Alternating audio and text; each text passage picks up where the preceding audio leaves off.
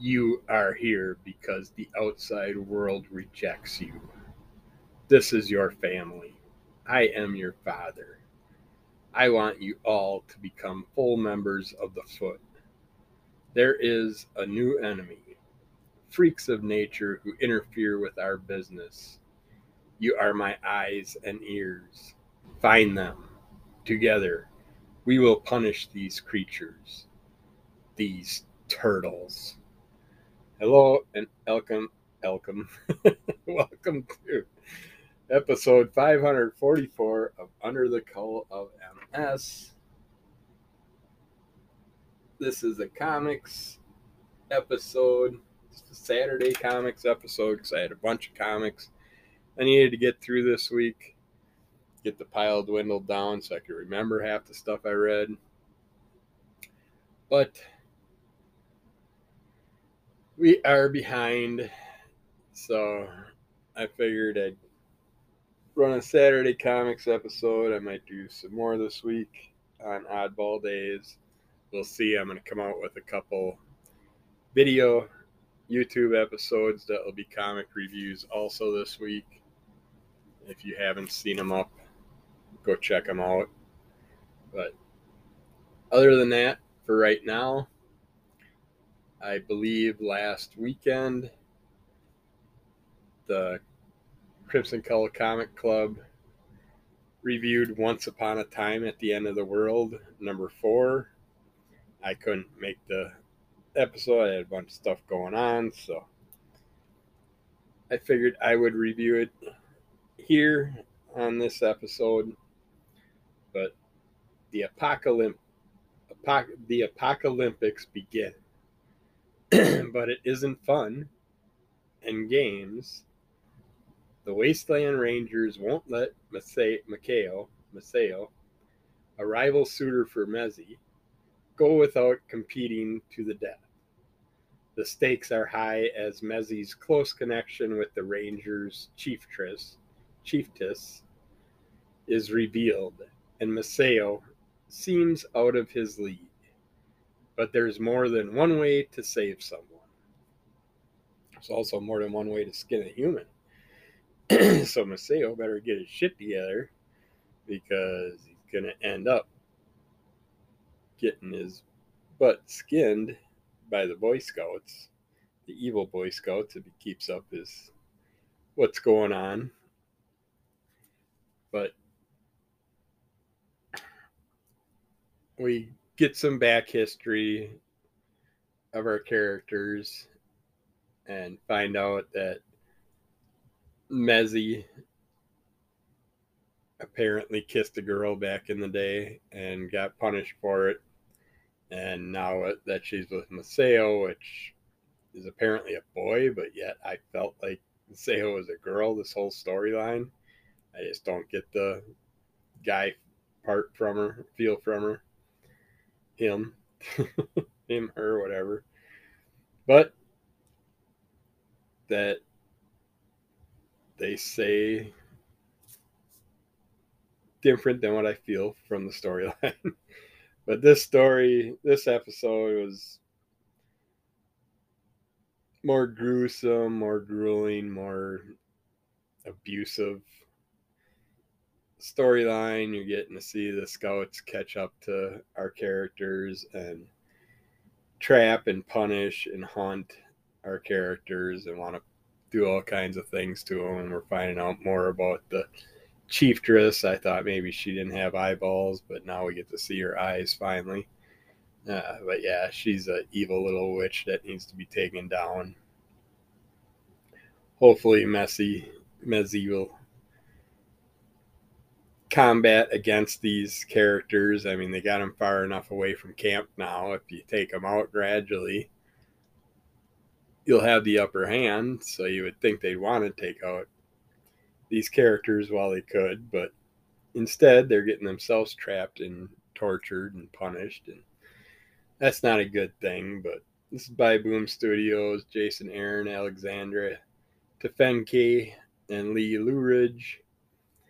It's a interesting news story about the apocalypse and what's happening afterwards. And now we're going to see something called the Apocalyptics, apparently, is what's going to be leading into the next story. And we're going to see how Maseo survives, if he does.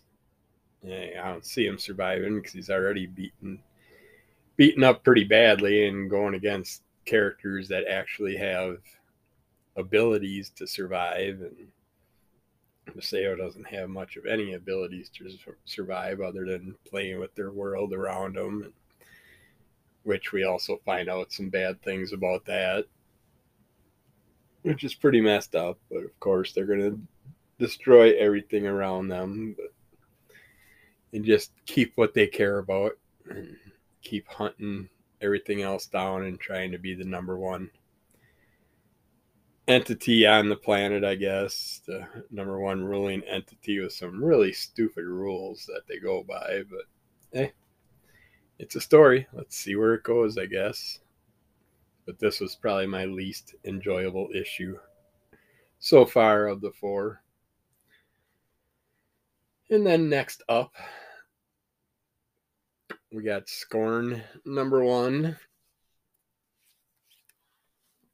This is something from Keen Spot Entertainment that I picked up. So I wanted to check out, and I believe there's a Troy Dungara cover that I have coming. This one I just grabbed from the shop this week, just to check out the storyline, see if I liked it or not.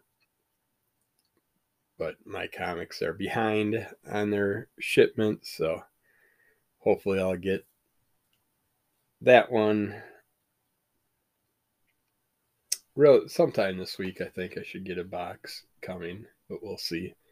But I picked it up anyways, just so I could check out the story. Chris Crosby, Thani Bibi, 1990s bad girl character Scorn returns to comics after a quarter century in a boldly reimagined new series. On a backwards planet guided by an ancient rule book, teenage Princess Kaylee assumed those rules didn't apply to royalty like her. But after the ruling council violates her privacy and discovers she's gay, a big no-no, Kaylee only escapes execution by being banished from her home planet forever. Now living under the alias Scorn and exploring the galaxy along with fellow outcast Shaz, she tries to find happiness until an evil act forces Scorn to return to the place she once called home. Now it's up to this former princess to teach her world that stupid rules were meant to be broken. It's 2 stories in a row that dealt with that issue. And in both stories, both of these first stories, you see the evil entity destroying all kinds of characters and good entity trying to survive in a world that doesn't want her. And it's just, I like this character. It was fun. She's got some attitude. They have some nice sketch pages in the back and stuff, and some other information about Scorn in the back to get you deeper into the storyline. But I like how she's got this interesting little suit that hooks her up to give her some special abilities along the way, and we find out that she's trying to be turned into a person that someone else wants her to be, and we have our characters that help her out along the way. And it was fun. I'm looking forward to seeing where this story goes.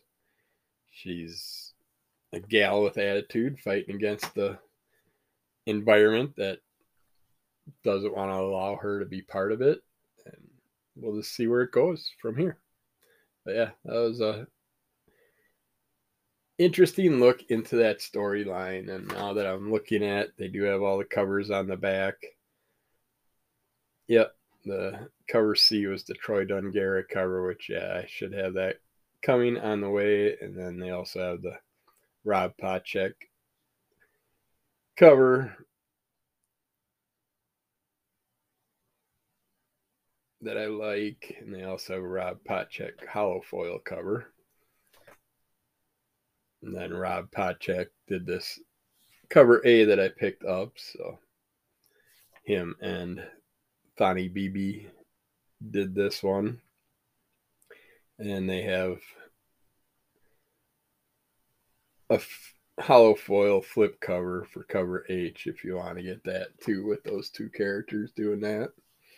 But yeah, I like that one.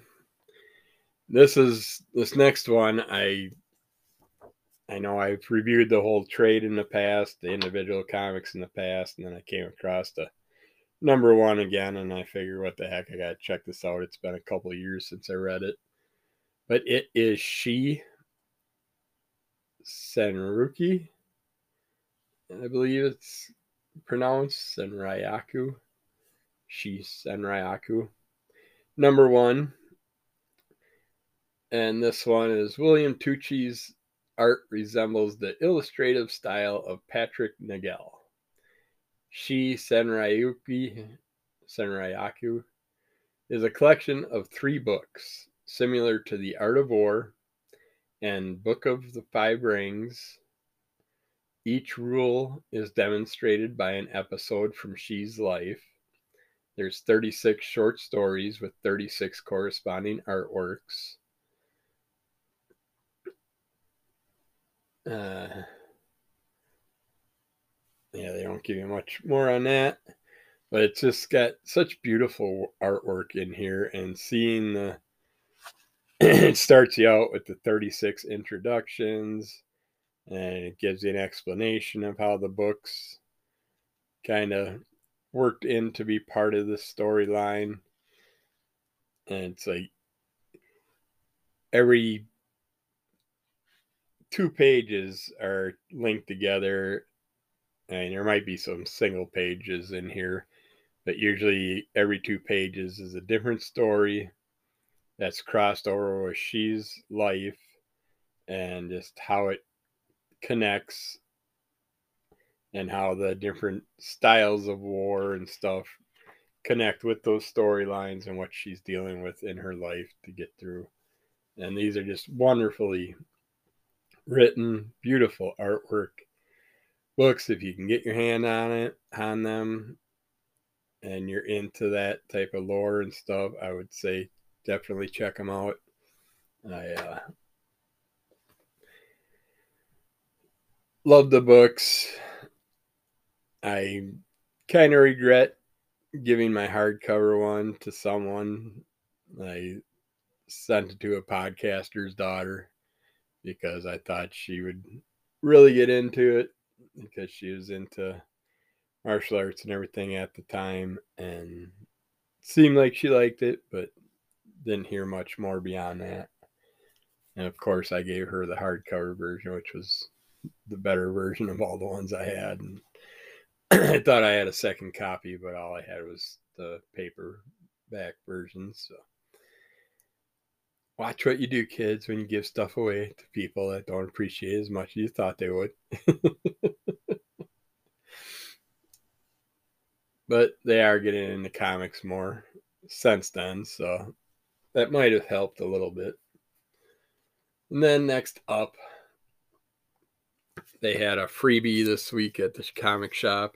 2023 sketchbook Stormbreakers, the next generation of elite artists. Looks like characters like Alana Casagrande, Nick Klein, Jan Bazalder, Chris Allen, Martin Coccolo, Lucas Wernick, Federico Besentini, and CF Villa. Look like the people that are involved in here, but you get an introduction to all our characters. You get examples of their artwork in here. You get some other artists' work throughout, but yeah, you get an introduction to each character. And I was all excited because, of course, it says at the top 2023 sketchbook, Marvel sketchbook.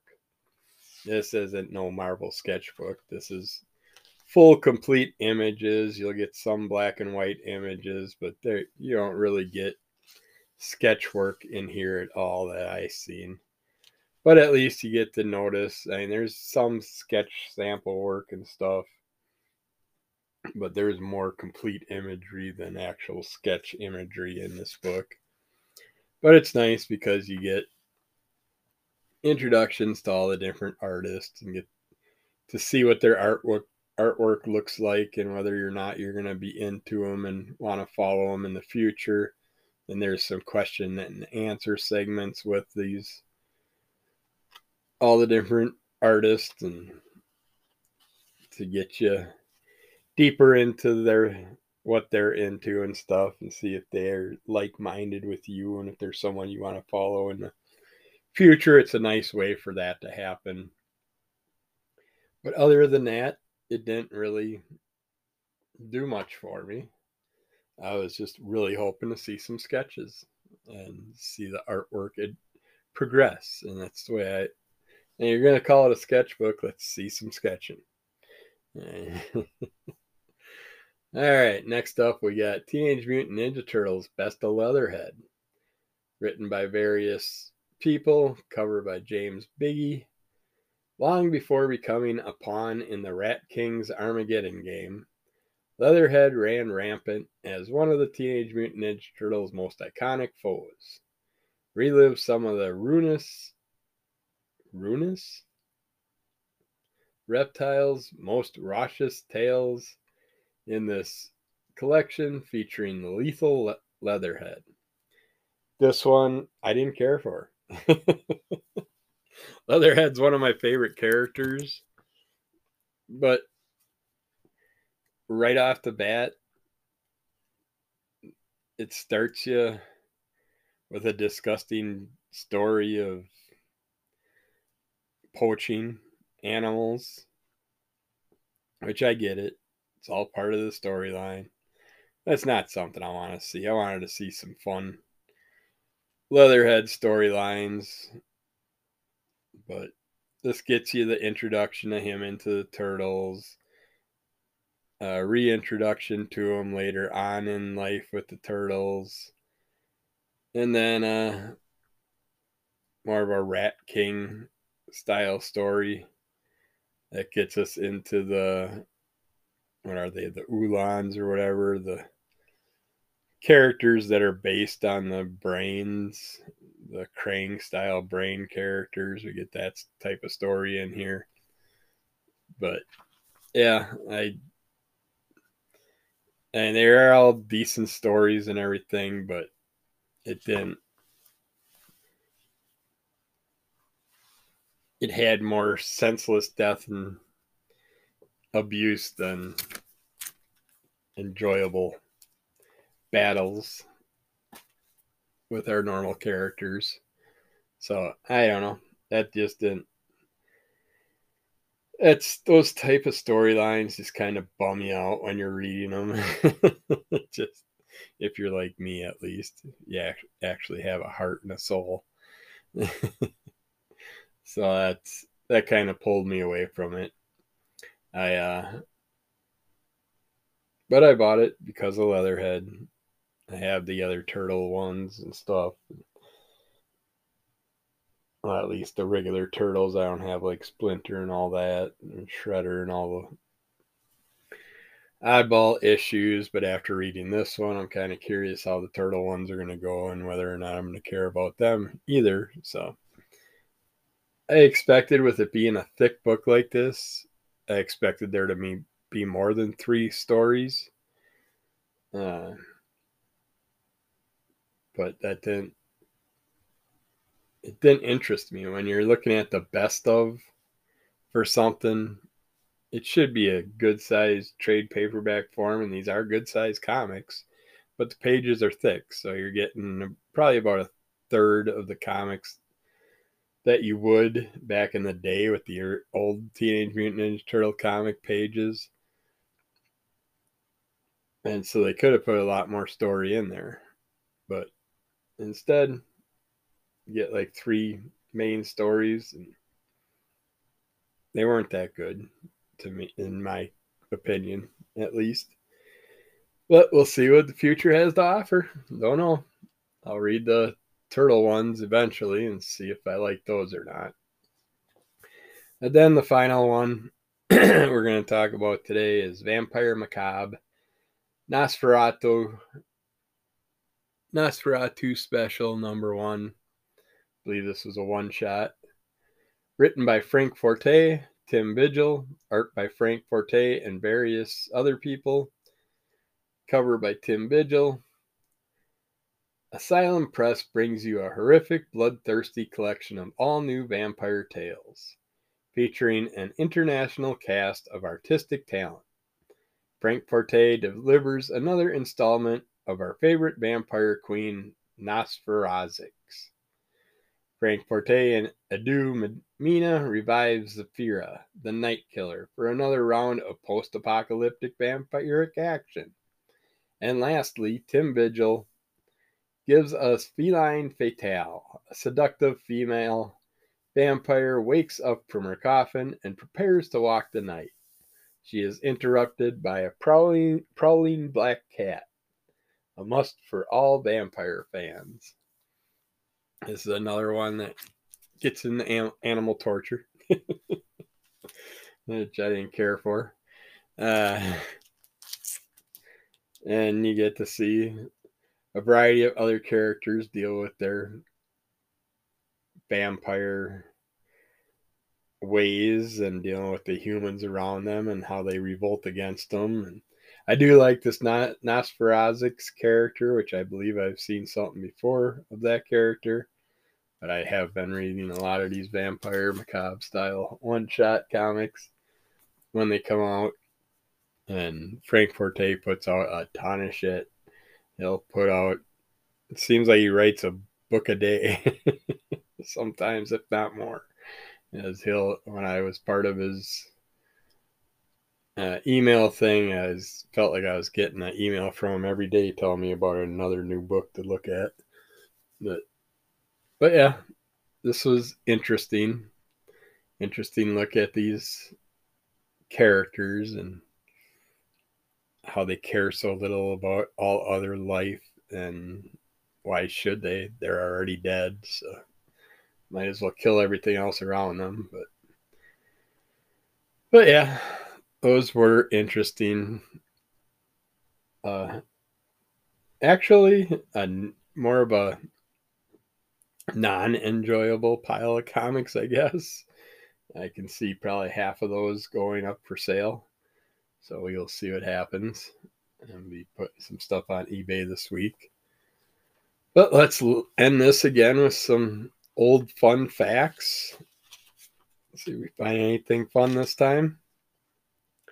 Since serving soda water on Sundays was against the law in the 1800s in most U.S. towns, really, soda water was against the law on Sundays. Must be another frickin' religious thing. Some drugstore owners could not serve ice cream sodas. Instead, they served a concoction with ice cream, nuts, fruit, and syrup, but no soda water. These sundaes on Sunday became so popular that they were soon served every day of the week. It's like Sundays are better than the soda water things anyways. Then we have Francis Scott Key composed the words to the Star-Spangled Banner on the back of an envelope. And most great songs were written kind of that way, on a napkin, or artwork started by a napkin, or written on a table mat or something. The temperature in South Dakota once went from 10 below zero to 55 above zero within the space of 2 minutes. Holy shit. The hell caused that? They don't have no Great Lakes near them or anything like that. That's weird. Once, U.S. President Theodore Teddy Roosevelt was on a hunting trip in Mississippi. One day, a bear cub was brought into camp for the president to shoot. Roosevelt refused. That was many years ago. But because of Teddy Roosevelt's liking for the bear cub, toy bears are called teddy bears to this day. It's like, what kind of pieces of shit They're in the military. They're just taking helpless little animals, cubs and stuff, and shooting them. Really? Fucking ignorant bastards. All right. People spend about a third of their lives asleep. Well, yeah, that's if you're lucky and actually get sleep at night. Then America bought Alaska from the Russians for 2 cents an acre. Well, no wonder Russia's constantly flying overhead and checking on what's going on over in that beautiful country that they decided to give away. That was pretty dumb of them. 2 cents an acre? I would have bought the shit from you. I would have gave you 5 cents an acre, damn it. But yeah, that's it for today. The cat's on me again. So I can't grab anything else anyways, so I will end it here. We'll get back to you again soon with some more goodies. Don't forget to check out Under the Call of MS YouTube. Should have a couple new things up this week and more things to come. And you can also follow Under the Cull, Crimson Cull Comic Club. Well, follow Crimson Cull Comic Club. Under the Cull's just got old episodes. We'll get back to you again soon. Take care. Talk to you later. Bye.